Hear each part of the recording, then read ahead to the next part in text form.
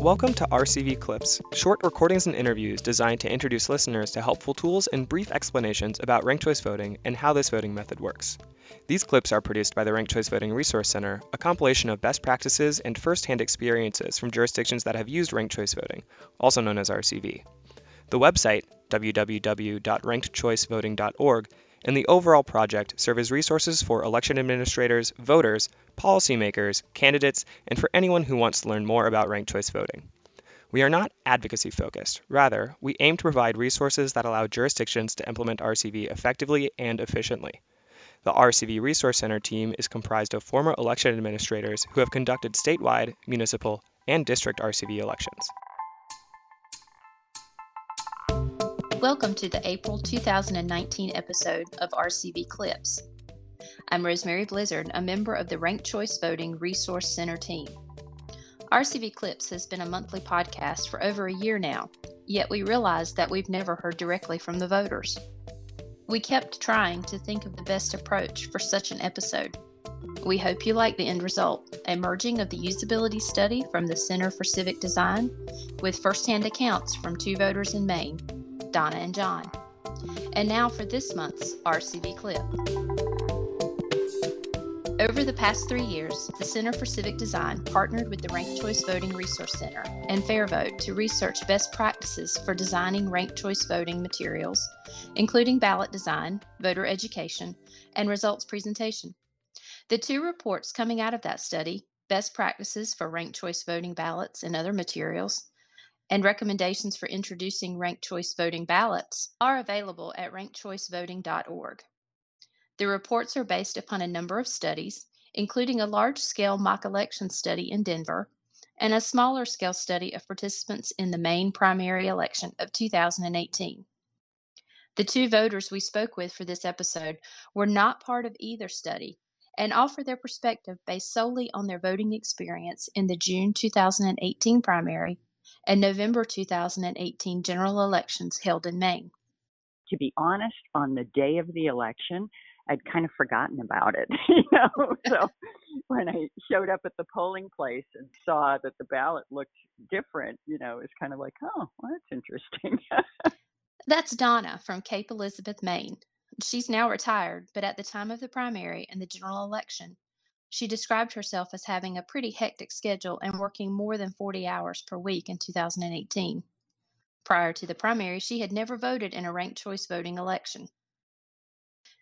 The usability studies found that voters are confident using all ballot layouts, but had strong preferences for the number of candidates to rank.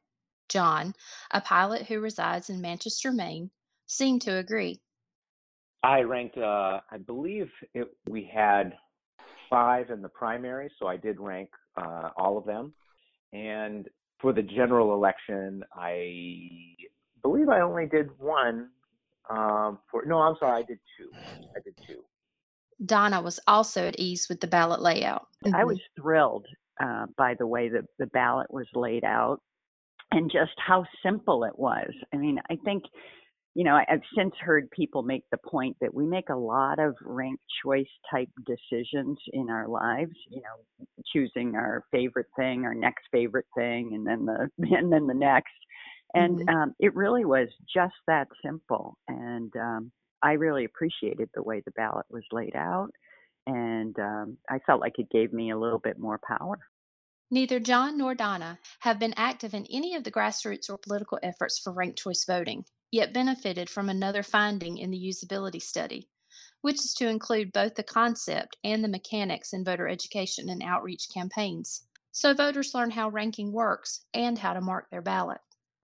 There was, to my understanding, educational materials on the state website at the voting booth as well.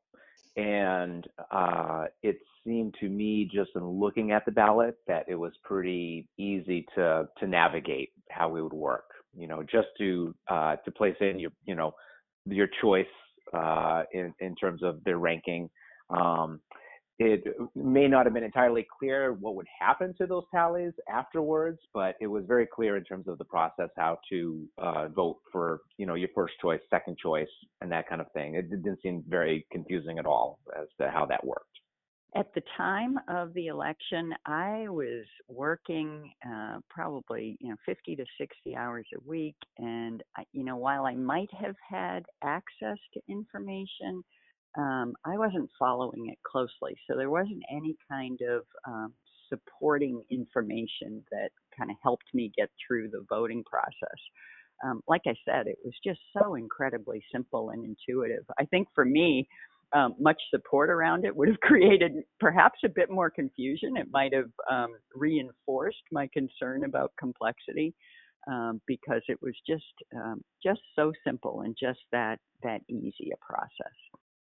The usability study also suggested that a large change in election processes, like introducing ranked choice voting as Maine did this past year, means explaining why the new voting method has been introduced and helping voters learn how to mark their ballot correctly. John noticed that Maine's Secretary of State's office took particular effort in its outreach campaign. As far as using the ballot itself, I give high marks to the Secretary of State for designing a good ballot and having the information, educational materials, perhaps on the state website as well as in the voting booth itself, is I think all the information that we really need.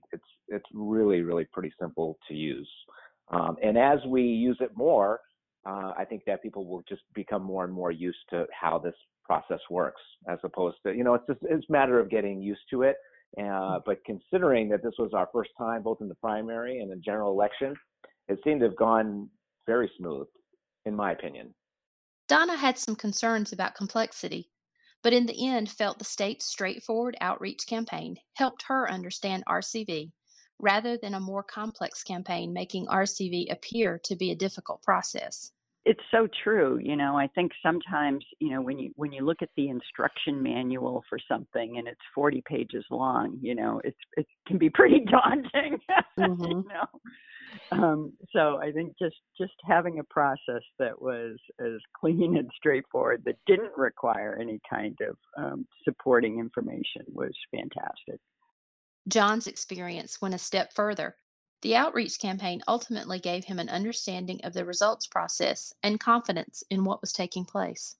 I think in order for this to work, because of course, you have what happens, all the things that take place on the voting day, but then, we have to trust that the process will take place correctly out, behind the scenes after the votes are being tallied again, if there's not some kind of a runoff. As Maine goes forward with RCV, Donna and John see very little to be changed about the process.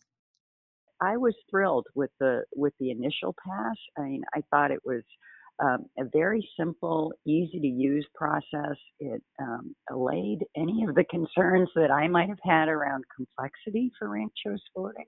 And so I'd say I think it's working really well. I'll leave it to others to see, kind of test user experience and see if others had a similar response. But I can tell you, in the circle that I travel in, friends, family, people that I volunteer with, I think to a person, I've heard nothing but positive things about ranked choice voting. I liked it. I felt like it was very positive. I wish that we could do this in the presidential campaigns as well, or elections. And it's good to know that we can put support to perhaps a third-party candidate without feeling as though we're throwing away a vote, and alleviates the need to kind of hold your nose and vote for the least worst person. And if for nothing else, I mean, it makes I think it brings more substance to the debate process. Mm-hmm. And those candidates know that, even if they don't win, they still might get a sizable portion of the vote to make their viewpoint heard and to give them a chance in later elections as well. All the usability best practice and findings, including responses from study participants, can be found at rankedchoicevoting.org/usability. And now, here's Gary Bartlett, our Executive Director, with this month's Final Round, where we share an interesting bit of trivia, useful tidbit, or just something we thought was cool for folks to know about ranked choice voting. Did you know that in 2010, North Carolina brought back the statewide use of RCV elections? last used in the early 1930s.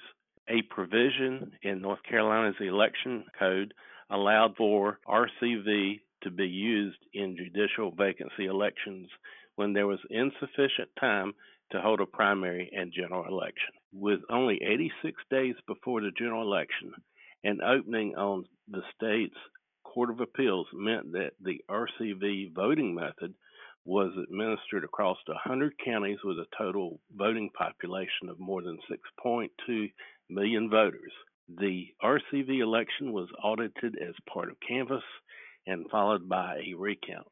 The winner was certified with no election protest or formal complaints. This standout moment by North Carolina makes it this month's final round. Thank you for joining us today for our April RCV clip.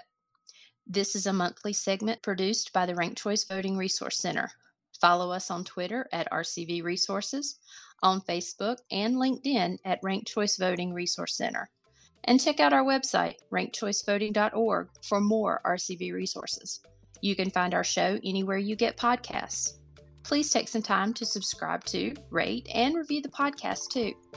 Our theme music is Flutterbee by Poddington Bear.